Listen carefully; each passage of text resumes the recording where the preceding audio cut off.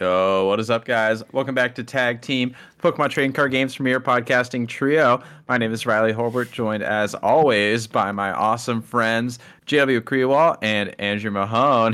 JW, thumbs up. He loves that his name's coming out first.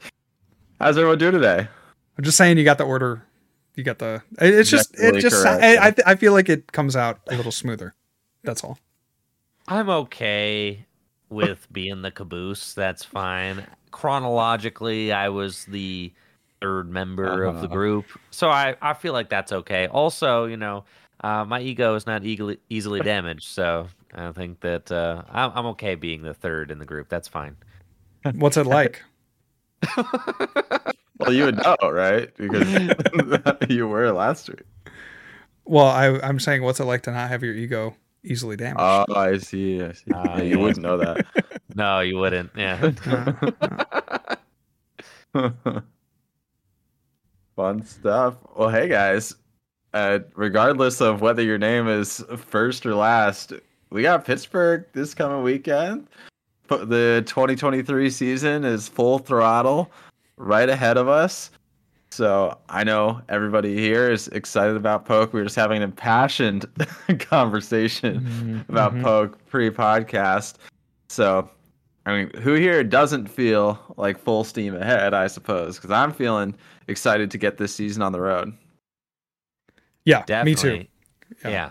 1,800 player regional, the biggest regional of all time, just to kick things off. I mean, my goodness. And I talk about this a lot. I think this is going to be a lot of players' first regional championships. I mean, I think that there's just like a high turnover with people who kind of dip their toes in or like get into Pokemon TCG, go to a regional or two, and then just like, sell their deck and call it quits. Yeah. Yep. And it's like, it's kind of this revolving door. We always got new players coming in, especially at the beginning of the season. You see new players get hyped. You see people buying their first deck, and things like that.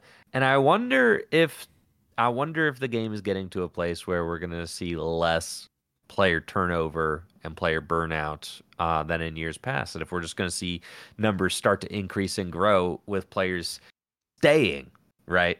Rather than, just kind of coming in and leaving. Yeah, I mean, the higher prize money especially like makes it much more sustainable as well, right? You slam a top 32 at your local regional. And even if that's the only regional you play that year, you're probably up. So, that makes sense to me. And the excitement for the game is just, I am honestly surprised that the game has continued to be on the up. Not in a bad way, but I feel like there was such a hype coming out of COVID. And the fact that the game has still managed to capture that energy and still grow so rapidly is really, really impressive to me. Like, I would not have predicted that a year ago. And the regional entry fees continue to grow. Did you guys pay for Toronto today? Well, I am not going to Toronto.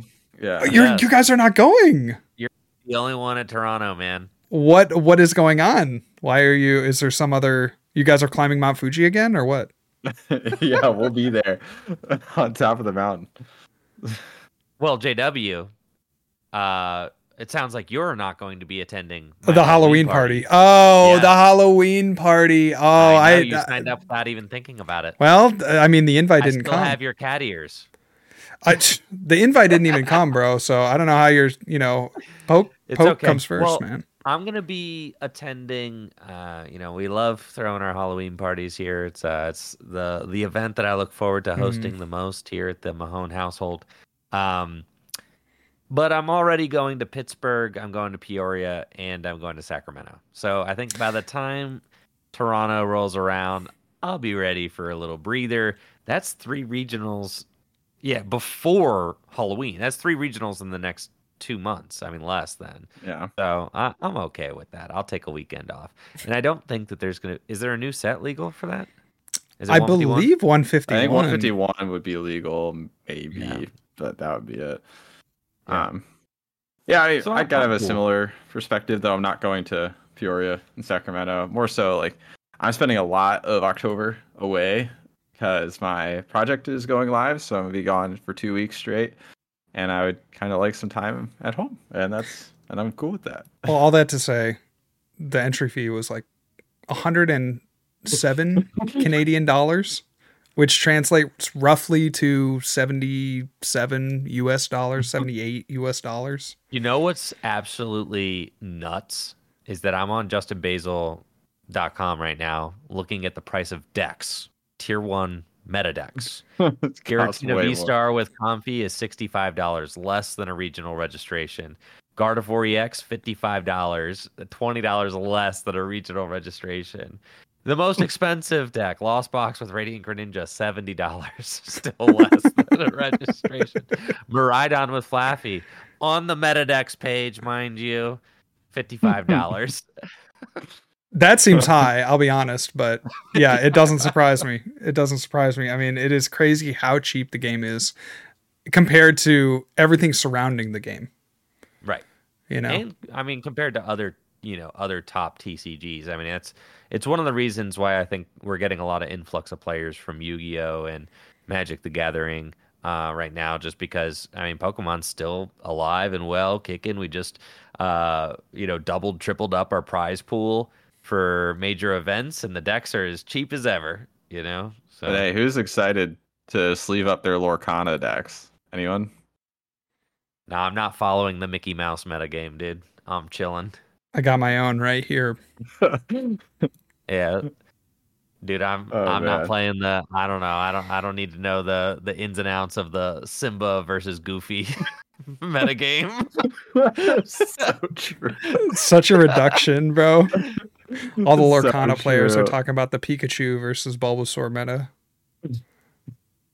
Yeah, but like people actually care about that.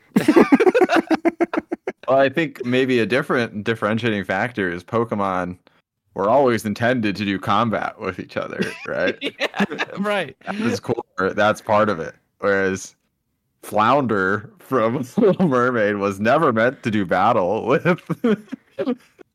I don't know, Moana. Like, that's just not how it was meant to go. So yeah, Riley was fitting when he said that. Yeah, I see Flounder and I'm already checked out, And then I see that Flounder costs $500, and I'm like, "She."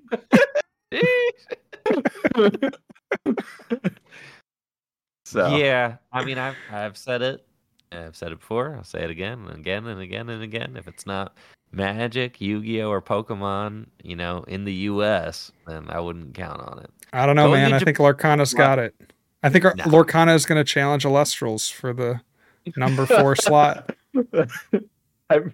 Elestrals I've been watching real close because I know that's just ready to spring up. But, with Lorcana entering the scene. Not a good time to be an Elestrals fan. Did Elestrals, did they stop? No, there's nothing. They're still cooking? We're not saying anything. We're just kind of, there's no commentary there other than news. It's not one of the major cards. I was just wondering if there was news. No news to speak that I know of. Okay. Alive and kicking. But you know what else is alive and kicking? It's Poke. We got to get back on schedule, lads. Back on schedule. For sure. Regularly scheduled programming. Cool. All about the freeform discussion.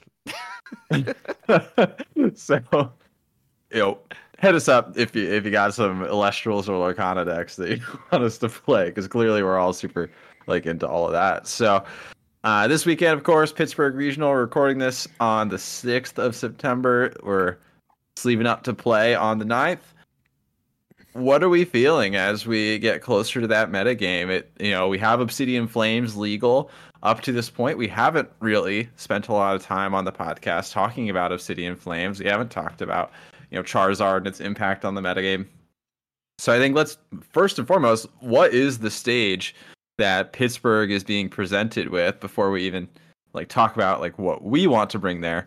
What is the field shaping up to be?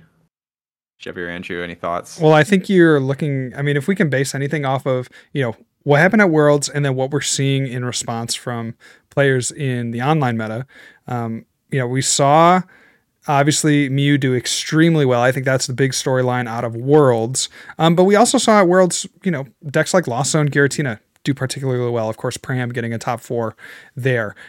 We're seeing that carry over somewhat into the online meta. I would say that a lot of players have looked at, the Worlds finishes and taken a lot of those concepts and decks and just ported them over, and have been playing them and rolling them online on the ladder or in tournaments. You're seeing a lot of Lost Zone Giratina with high placements. You're seeing a lot of Guardy doing very well. And frankly, you're just seeing a ton of Miraidon as well, just creeping all over the ladder, I feel like, and all over these online tournaments. So Mew, I would say, feels a little bit on the decrease. I would say decks that are on the rise would be Miraidon, Lugia, and Lost Zone Giratina. Yeah. I'm looking at this World's Day 2 matchup percentages chart that Mike Fouché tweeted out. And this is kind of crazy to look at. Looking at Arceus Giratina's like matchup percentages in Day 2 of Worlds is like absolutely abysmal. I think it's just like red box next to red box. I don't think it had a single positive matchup the entire field, which is nuts because that was a deck heading into Worlds that, I mean, we were all really seriously worried about Arceus decks and thought highly of them, though not highly enough that I think I was ever going to play one or that we were really, really going to sleeve it up and bring it. But after what Arceus decks had been doing at NAIC, at EUIC, to see them fall so far now, I feel like when I queue up against an Arceus deck online, I'm like, oh, this is going to be easier than most other decks that I face. I think that Mew stocks are on the rise, but it's hard to gauge. I mean, a new Charizard deck was just introduced into the metagame, which has a very favorable Mew matchup, but are people like actually going to bring that? Looking at justinbasil.com, it's the most expensive deck on the list by far. A Charizard EX deck will run you like $125, as opposed to other $70 decks, $50 decks, right? So it's a bigger investment for a deck that's unproven in the metagame and in tournaments and things like that. It's weak to some of the same characters that we're seeing around. It's weak to Path to the Peak. It's weak to Sableye. I mean, 60 hit point Pidgeys and Charmanders is really tough right now. And I think that Lost Zone Giratina is like a deck that I've been seeing and hearing a lot about lately, and that to me is like the big question or the big bad heading into Pittsburgh is like, is Lost Zone Giratina that deck right now? Or is it just, all talk again and then, not going to show up? Yeah, I mean, I think I would largely agree. And to me, the X factor of the weekend seems to be Charizard. It seems the rest of the metagame is really more or less the same kinds of decks. It's not like Obsidian Flames had a lot of like tech cards or anything crazy that you're throwing into your existing decks. It's the existing decks that were already there at Worlds, and now Charizard is, along for the ride. And I don't know, like, I'm curious if either of you disagree. I'm like very skeptical that top players are going to be bringing Charizard. I wouldn't be surprised if it's like a top 5 deck at Pittsburgh, but I also wouldn't be surprised to see it kind of like taper off.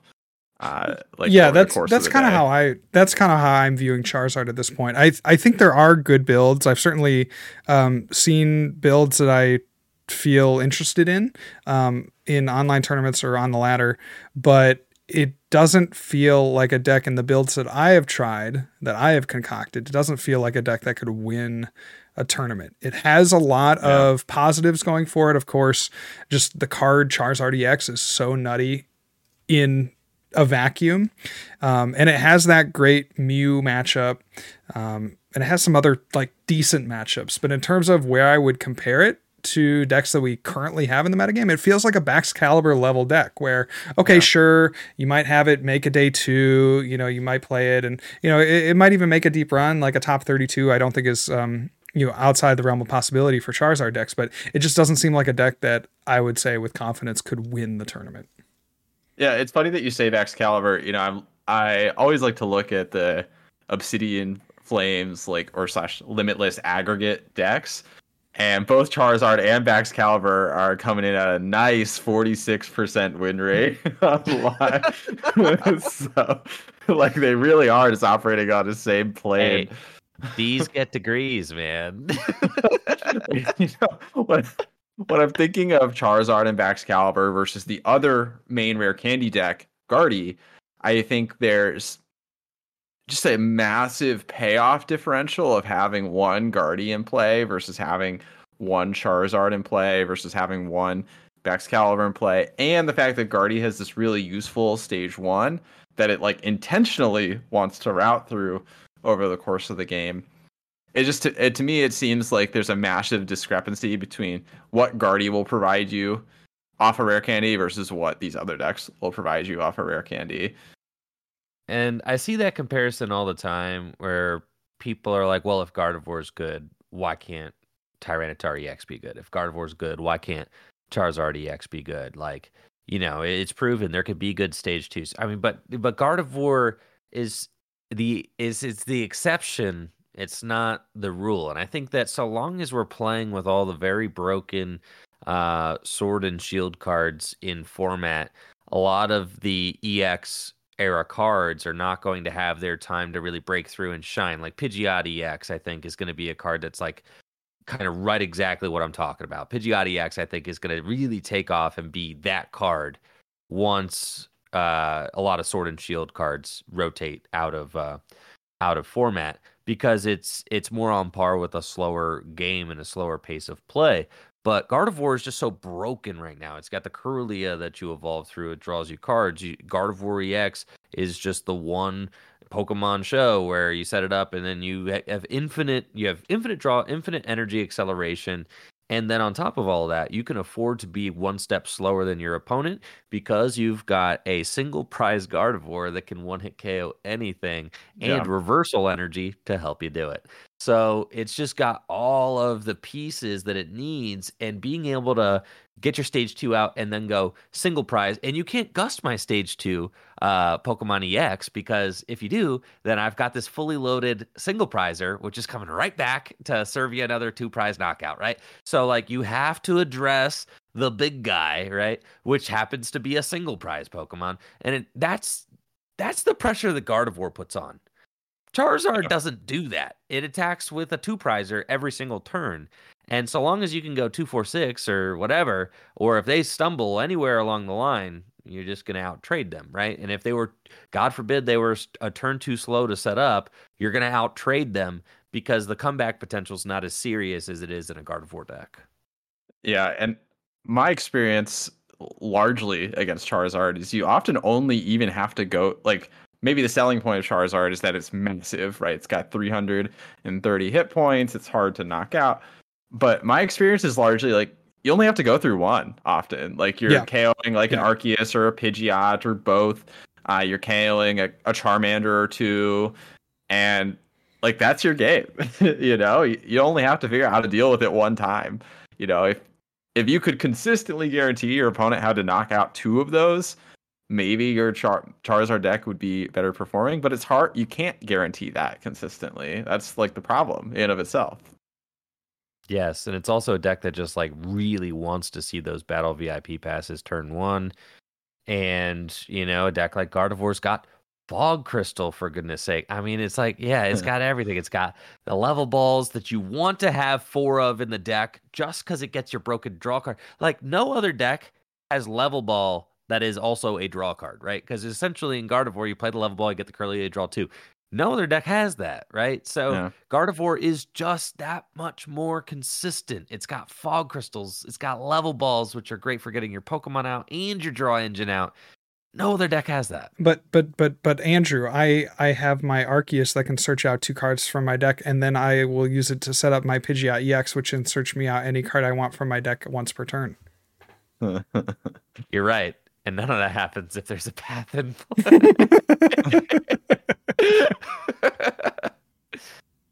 But as a Charizard player, how worried should I be about Path? I mean, realistically, what are the decks that are playing Path right now? We were talking about how bad Arceus Giratina was, and that was probably the primary user heading into Worlds. Now we have the new archetype that we have all created, the Miraidon Path, as being, we look at now as being kind of the primary Path user. But what other decks are really playing Path in high numbers? Of course, you have Mew that would maybe slot in a Path, some other random decks that might play a Path or two. But how worried should you be about Path?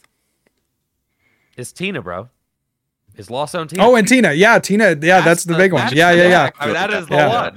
Yeah, I'm not worried about Miraidon Path. I'm not worried about Mew with one path. It is Lost Zone Tina that plays like 3 or 4 of them. Yeah. Or maybe 2. It doesn't matter. I mean, that deck can play anywhere from 2 to 4 path, and nobody knows how many you're playing, but some amount. And again, I hate to be the stats guy, but like you pull it up and you look at Charizard versus Lost Zone Tina, you're clocking in like 36% win rate online. That's like, obviously that doesn't represent like the single best player of the Charizard deck versus the single best Giratina player, but that aggregate statistic is really ugly. I stopped testing Charizard online because I was just getting absolutely throttled by the Giratina decks. I mean, I was like, this is an unwinnable matchup on multiple fronts. It's not just the paths. It's not just the Sableye. I mean, they have the path, which is problematic. They have a Radiant Greninja that they can attack with if you happen to not get Manaphy out, which is also extremely bad. They also have Sableye, who, if you happen to have an unevolved Pidgey or Charmander, they're both gone. And they also have Giratina, and as you said, you usually only have to knock out one Charizard. Guess what? Giratina V-Star, boop, it's gone with the star attack. So, I mean, that's a horrendous matchup on multiple fronts. And then 280, if you happen to have a Pidgeot in play, Tina can just knock that out. Yeah, or like a Sableye ping, like puts a Charizard in range super quick. In addition to knocking out like a Charmander. It's the Arceus, you play that. Tina's feasting on it. Yeah, I'm looking through like the matchups and just trying to think through it in my head in addition to looking at the stats. And I'm like, what are you trying?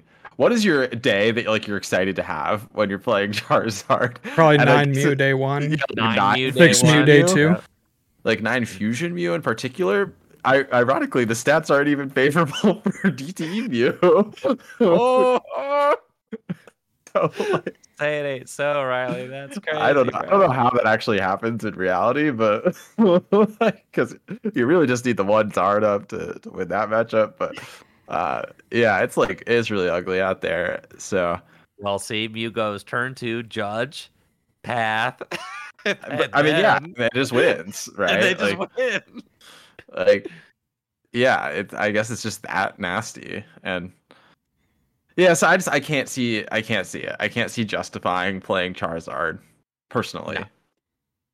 I think it's easier to justify Excalibur.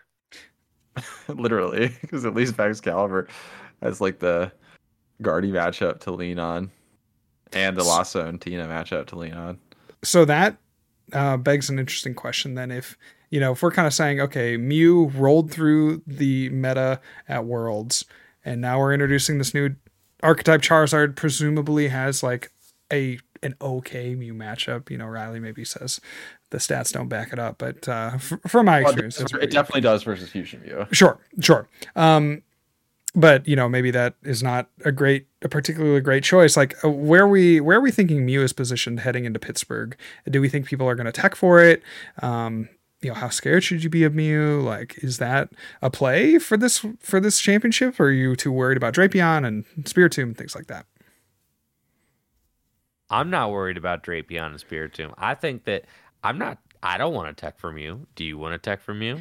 I think they're like, we all want to just be like, well, Charizard will deal with it, right? But like Charizard's not very good, and I don't think you can really depend on that. I think Mew will show up to Pittsburgh 100%.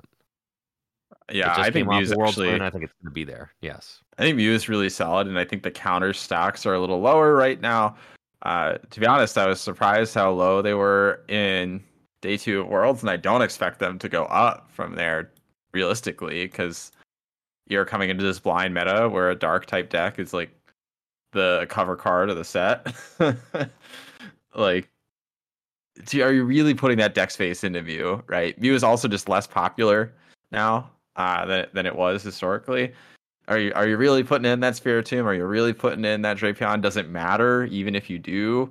Because we can certainly attest. We've played Mew at a bunch of tournaments. Does that one Drapion matter? Like, does it make the difference? Two A lot of Drapion times matters. Two Drapion could matter for sure, but does the one? Uh, so like I don't know. It feels like Mew is in a very fine position.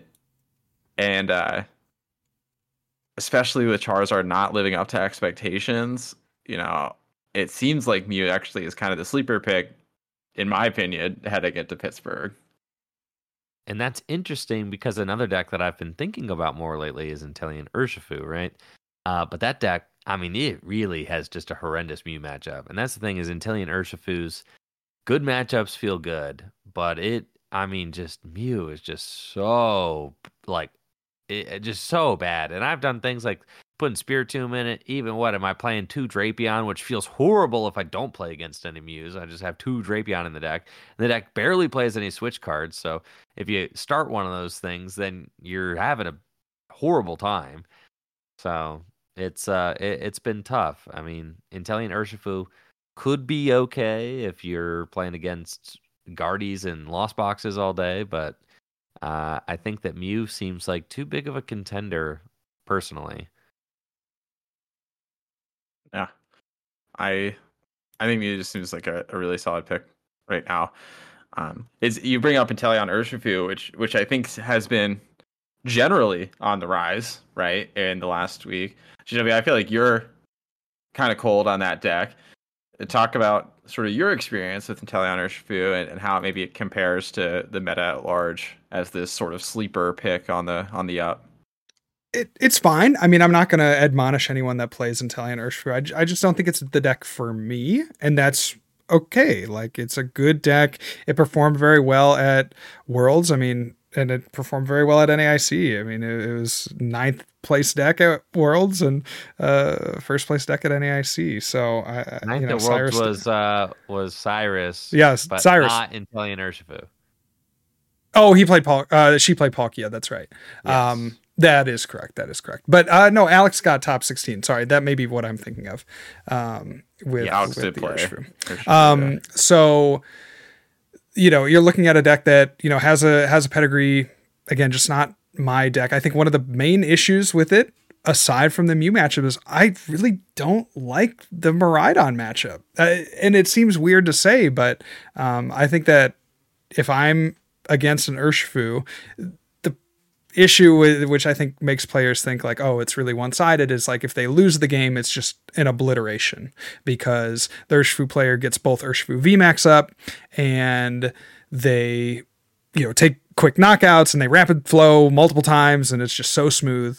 But they don't necessarily account for those games where the Urshifu player whiffs or they prize a piece. And if any of that happens, or if they start an Inteleon, or if they just don't hit a Battle VIP past turn 1, there are just a lot of little things that can go wrong for the Urshifu player that allow the Miraidon player to run over it. So I think you have those matchups as being kind of suspect. And then you also have Lugia, which I would factor, I would factor heavily into Pittsburgh. I think Lugia is going to be a great call for this tournament. Sports a lot of really strong matchups across the board and is a very good deck in best of 3. So I just, with those 3 matchups not being particularly strong, I don't love Urshifu and Inteleon. Again, if you're the kind of person that would play it, like, by all means, go for it. Because I think it does have a lot of great matchups into those Lost Box decks, among other things. But, those would be my concerns, taking Urshifu and Inteleon. All right, what about Lugia? Seeing Andrew Hedrick winning an online tournament this week with Lugia Archeops. Is Lugia a deck that's still a valid call for regional championships? I feel like it showed up at Worlds, right? Did it get like a top 8 or top 16 or something? I don't what's think the trajectory of Lugia right now? I see Lugia as sort of the people's, like the layman's best deck choice in this tournament. 12th at Worlds. Yeah, and that's respectable. I see Lugia as the layman's best deck choice going into this tournament. And what I mean by that is Lugia is fairly matchup agnostic. It has a couple matchups like it really doesn't care for. Um, it doesn't have as particularly good Miraidon matchup, for example. But otherwise, it has routes in basically every significant matchup we've talked about today. It's a relatively straightforward strategy. You're really just getting out your Archeops and swinging with these big attackers, potentially for weakness. And it's a reliable sort of proven archetype as opposed to newfangled messes like Charizard. So to me, it seems like Lugia, when we were talking just amongst our friend group over the last week, like Lugia has been a solid sort of backup option for me in my mind. And I imagine for a lot of players, like Lugia is just like a great go-to, right? Like if I'm going to Pittsburgh and I'm not sure what to play, I would say Lugia is like a really solid option for you. It has a decent matchup spread. It's really good against some of these like sleeper archetypes that people are talking about, like Inteleon. And like what you're in for when you're getting Lugia, as opposed to risking it all on a stage 2 deck, which you're playing a stage 2, but it's a little bit different. So, to me, Lugia seems really good. Yeah, somehow I think Lugia is more consistent than setting up Charizards. I guess. Yeah, I mean, the gripe with Lugia is it does have a little bit of consistency issues in the post rotation metagame. That's been true for the entirety of the post rotation world, but that's not really slowed it down or harped it in any major way. We still have the Lugia diehards that bring it to every tournament. It was the most popular deck in day 1 of Worlds. It tapered off in day 2 of Worlds, but I think public sentiment is still positive towards Lugia, even though it didn't really show up outside of the top 16 of Worlds.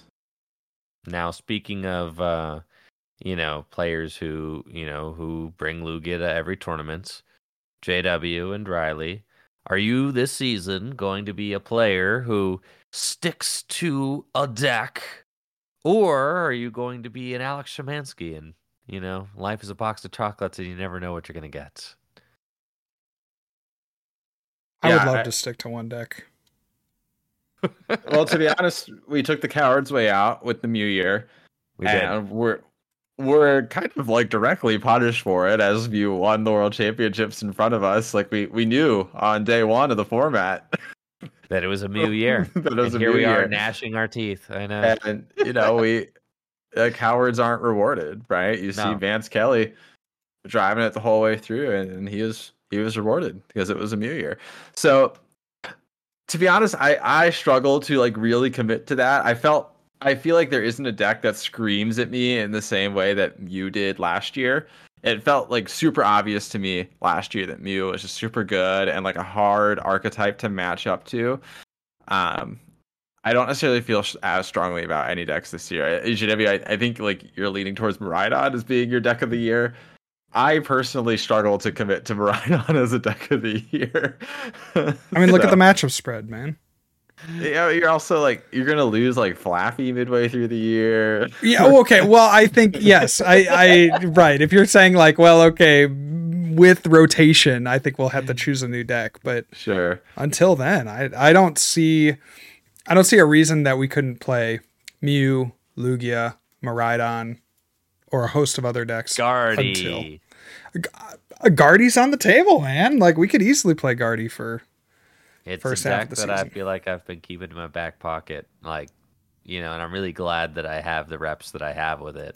Mm-hmm. And I feel that way about a good amount of decks right now, which is a positive of the format staying the same, is that you're like, all right, I've got all these different weapons, I've got all these different things that I could do, right? And I feel like very confident with the format.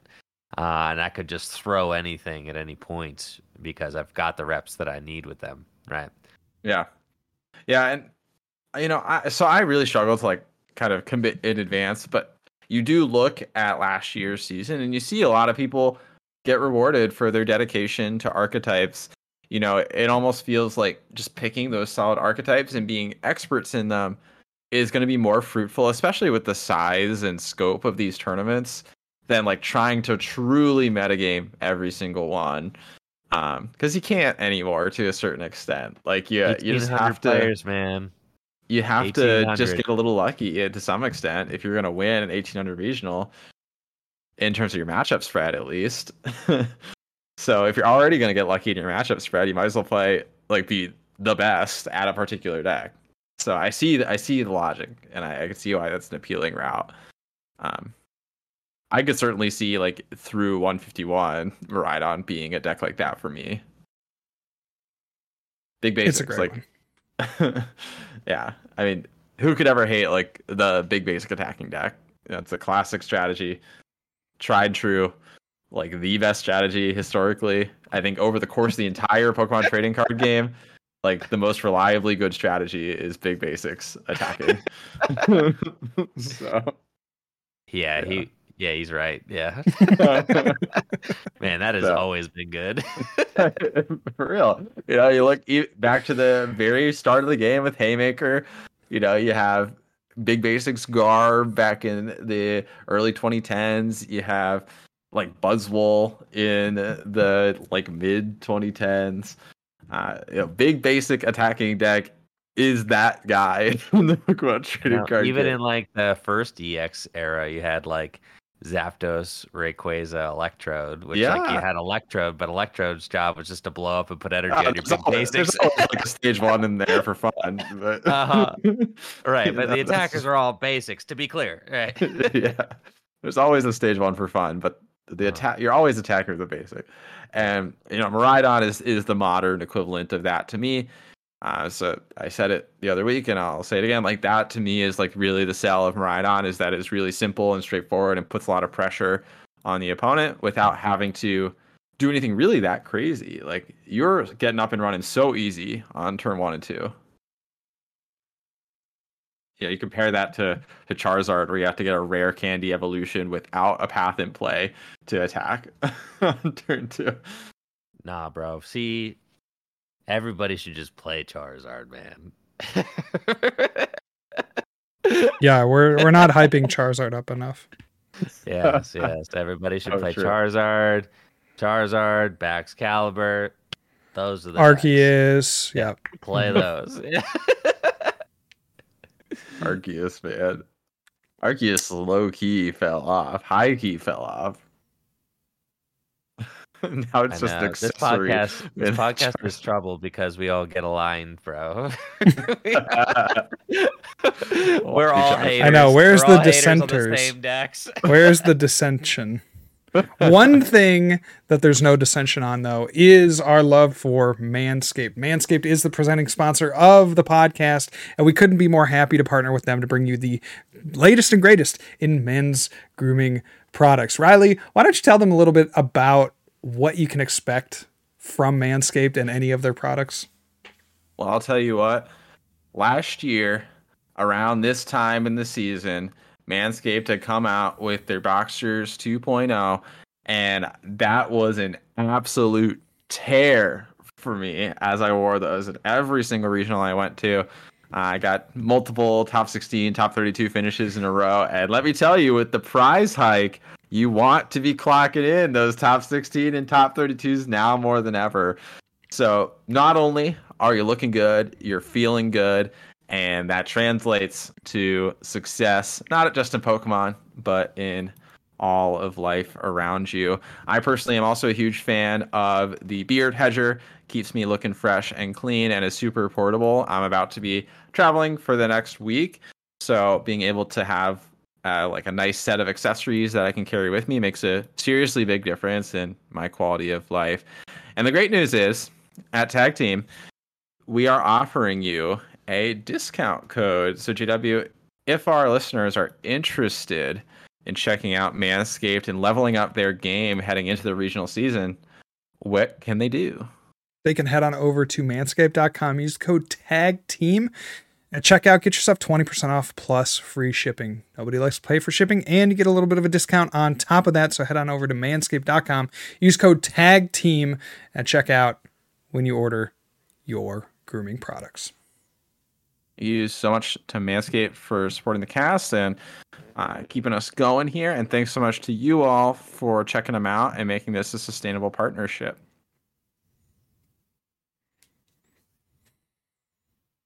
Okay. So we've hit on a lot of points, right? We've kind of gone a lot of different directions. It feels like there's just so many things at Pittsburgh. You have 1,800 players. You have all these decks that are viable. One thing that we haven't talked about a lot is Comfy. We haven't talked a lot about Giratina outside of its matchups relative to other decks. We haven't talked a lot about sort of the traditional Lost Zone box style of deck. Giratina is, as Andrew framed at the start of the cast, the big bad in this format, right? It is the deck that people are trying to beat or play at this tournament. Are we collectively soft on that strategy? Like, why is that not in the forefront of the discussion here? I've been playing it all week. I mean, on stream. I mean, I've been grinding out games with it pretty ad nauseum. I mean, I've been determined to kind of decide for myself if it is that deck. I've played Lost Zone Gudra to 2 majors this past season. I could feel like I very easily could pivot to Lost Zone Giratina. It's a deck that was always on the testing table. Like, I've always had it built. I've had it built all year. And it wouldn't take much to kind of like nudge me in that direction. It's got huge one-hit KO potential. It's got the flexibility of Sableye. It's got the flexibility of, or it's got the aggression of turn 1 Cramorant potential. I mean, there's a lot going on there. And seeing Pramawat, who is a player that I really respect, able to navigate that deck through grinding through day 1 and then to a top 4 world championship finish, it makes you think like there's definitely something there. Like, that is a serious deck. You do not just do all of that with a deck that is a fluke, right? So like, there is something there, and it's worth looking into. And I think that's what scares me so much about the deck. It makes me want to play it, understand it, and respect it going into this weekend. Yeah, I mean, that certainly makes sense to me. JW, it doesn't. I feel like when we talk about the meta, you certainly don't bring up the Comfy decks very often as like your top choices. Do you have sort of a counter to that, or what is your perspective? I echo a lot of what Andrew said. I just don't. There's only so much time. I feel like I would be confident playing a Giratina Lost Box. I've played Lost Box decks last season. Played Turbo Lost Box to a couple events. Played a Lost Box Kyogre that I probably should have won a cup with, but that's a long story. I should have won the cup if I hadn't used my Mirage Gates unnecessarily. But anyway, it's an archetype that I'm comfortable with. It's not like, I'd be coming in blind and this would be my first time playing a Lost Box deck. Like, I do feel good about it. Time worries me. I feel like, though, the matchups with Lost Zone Giratina are like very strong across the board. So again, that's another deck that I've been like really pushing people, the people that I coach, the people that I've been talking to, get your hands on Lost Zone Giratina. And that could just be your deck for, however long you need it to be, because I think it has very strong matchups across the board. When you look at it from my perspective, I think that, like, an individual perspective, I think that there's, I feel a little bit more comfortable with other decks. I think we've been bringing up like Lugia, Guardy, Miraidon as being decks that I feel a little bit more comfortable with. And that's just kind of where I'm at. It's more of a comfort level, not necessarily whether or not I think it's a good or a bad deck. And I very clearly think it is very good because I've been, touting it pretty highly to a lot of people that I've been talking to. Yeah, I think to me, it's a combination of, certainly time is a big factor. It's like I feel comfortable with, but I also I feel like if any deck is gonna get hate towards it in terms of like people playing funky matchups or adding additional weird stuff to their deck, it's gonna be Giratina, right?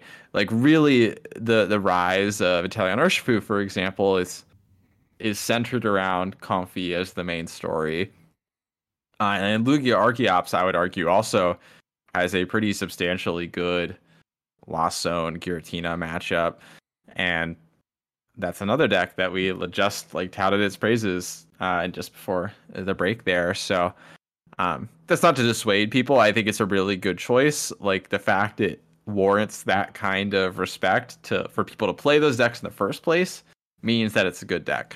I just don't know if it's the one for me. I think if I was to one trick this like next format, Giratina wouldn't be on my short list personally. I would just rather one trick a little bit away from like the standard there. Yeah, and I think it's a very strong deck. I think that it's a deck that's just here until it rotates. I think it's certainly it's got all the pieces, right? But so what is it that you don't like about it? What is I mean, Nothing obviously really. the power levels there. What is it? What's not your cup of tea? Is it just time invested into it? I mean, I certainly have, the luxury of being able to play cards all day. So Well, that it's does not even help. necessarily that. Like I feel pretty confident that I would make like the right comfy is like literally in game time is a factor, and Ah, I think that's yeah, like a much 100%. more significant factor in real life tournaments than it is online tournaments. I Yeah. think that's a much more significant factor for Lost Zone decks than any other decks in the format besides maybe Guardy. Um, I feel like sometimes it's easier to get stuck and stun locked on a comfy than it is on a like a refinement or something like that. um, so it's just like things like that, right? That add up over the course of your tournament. One of the really appealing things about Miraidon in that same spirit, or even decks like Lugia, they are very straightforward in their execution. Like once you get up and running, like those early turns, like you want to be thoughtful about your setup. You might choose which supporter you're playing from your hand any given turn, but you're not taking a million actions. You're streamlining your game, and I think that does make a difference. Honestly, Mew is kind of like that too. You're streamlining your game, and that makes a difference over the course of 9, 15 rounds, 18 rounds even of a tournament. Is having that like smooth, streamlined strategy. It wears less on you. You get more time between rounds. That was actually one of my favorite parts of playing Mew early last year. Is that I always had time between rounds. I could always use the restroom and I could and refocus and recenter and be like in my A game going into the next round.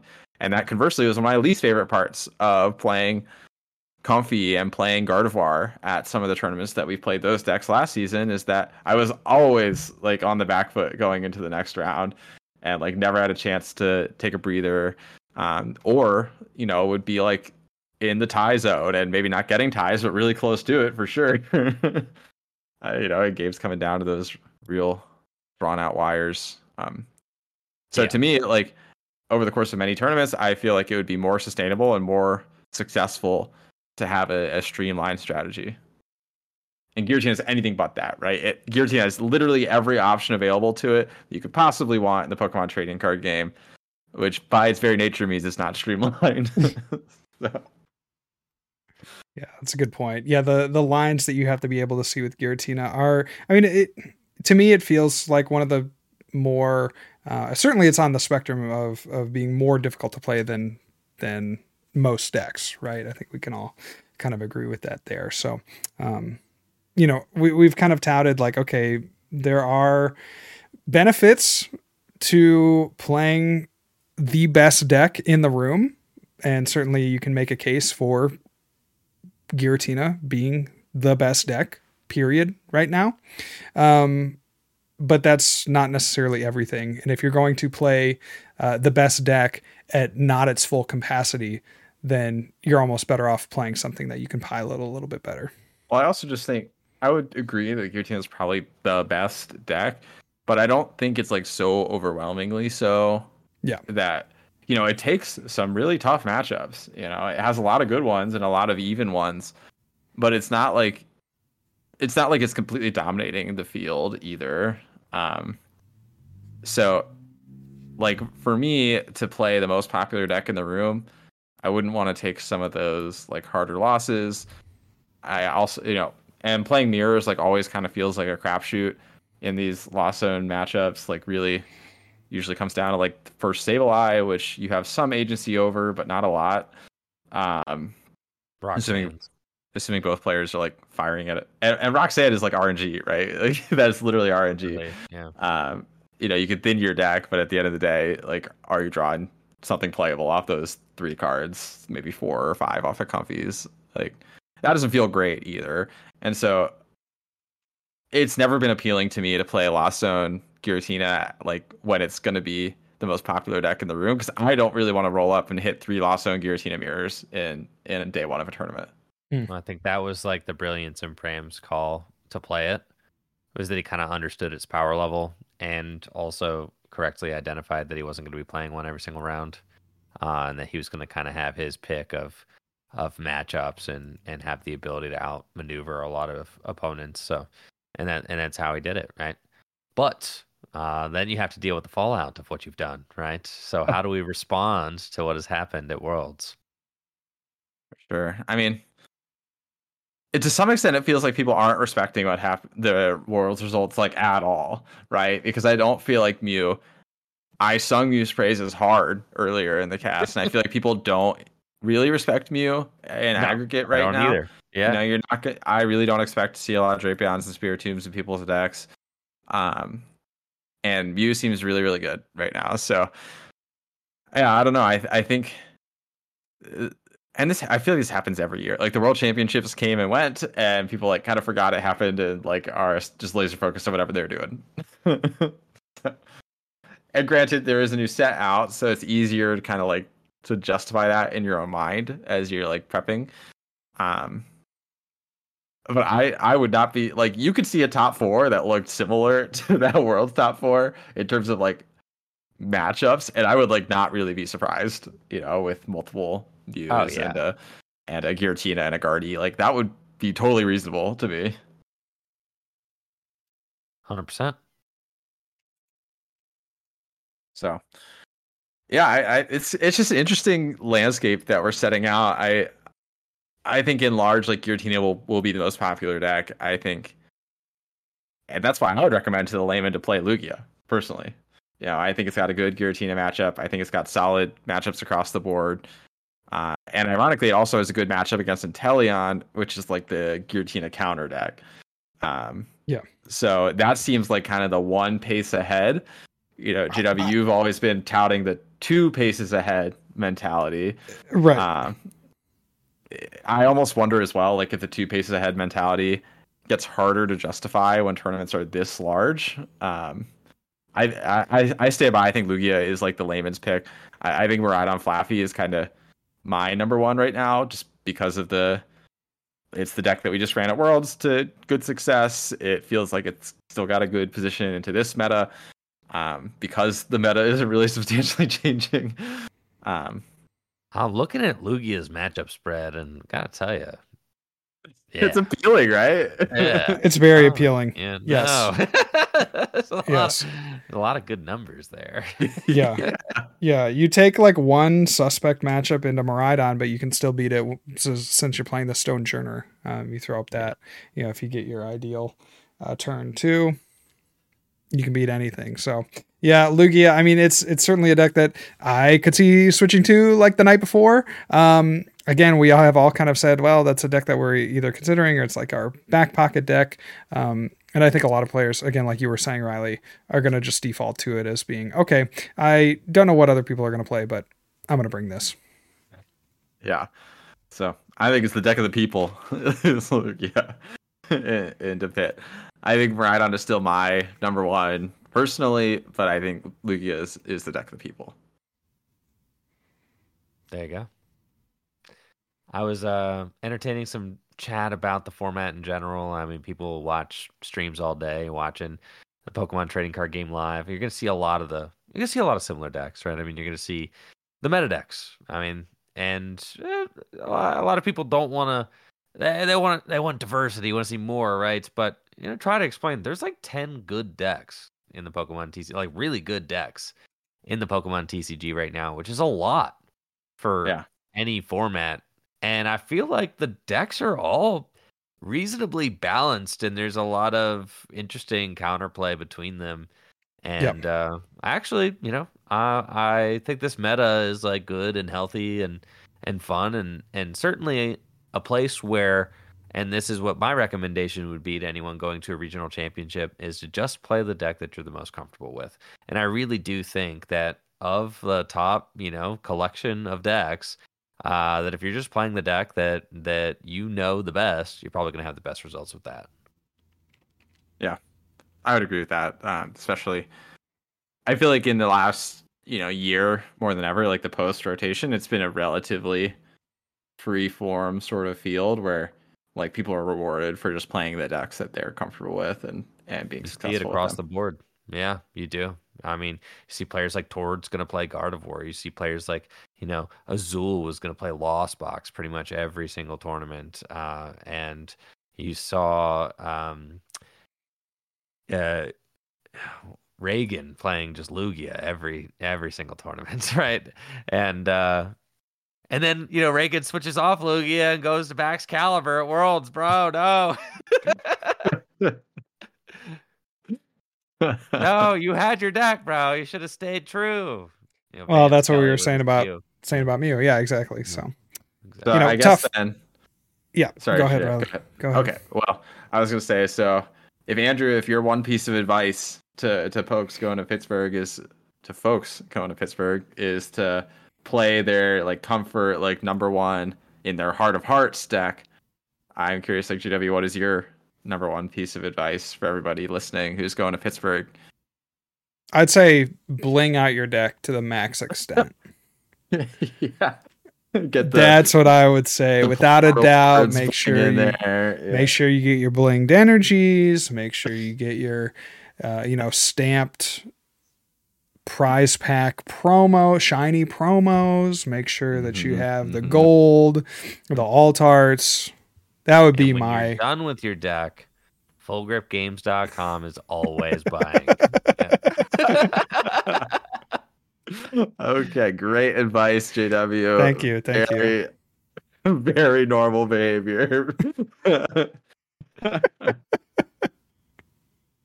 Super good. Yeah, I think mine would kind of piggyback off Andrew's, and that's like, don't spend the entire night before like trying to overly metagame an 1,800 person tournament and freaking out. Like, you honestly get more value out of locking in your deck at 8 p.m. and going to sleep. Like, being fresh and rested going into these tournaments makes a huge difference. So please, like, I would prioritize that over like getting that swap into some crazy anti-meta choice any day. You don't want to be going in with your crazy, take a ton deck on 2 hours of sleep. Trust me.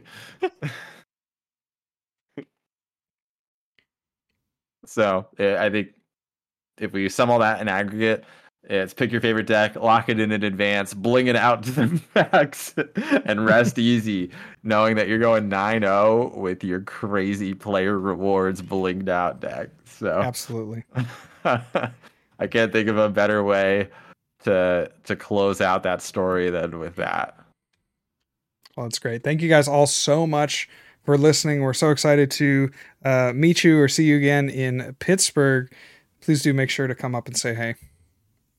Absolutely. And hey, I'll sign your flounder if you ask me to. Yeah, don't show me your goofy deck, dude. I'm not trying to see it. I'll sign flounders. I won't sign any other cards though. So Yes, thank you guys all so much for listening. It's been a pleasure, and as always, looking forward to next week. Yeah, so if you want to keep up, make sure to follow us on social media. You can find JW at Real John Walter. You can find myself at Smile with Riles, Andrew at Enjoy Friend, and the podcast at Tag Team Pokemon. We record live every single week at twitch.tv/FlexDaddyRighteous. Make sure to check out Andrew's content on Twitch at TickyDim as well, if you haven't already. And with that, we are so excited for Pittsburgh. We can't wait to see you there or catch you on the next episode next week. Thanks, everybody. We'll see you next time. Peace. See ya. See ya.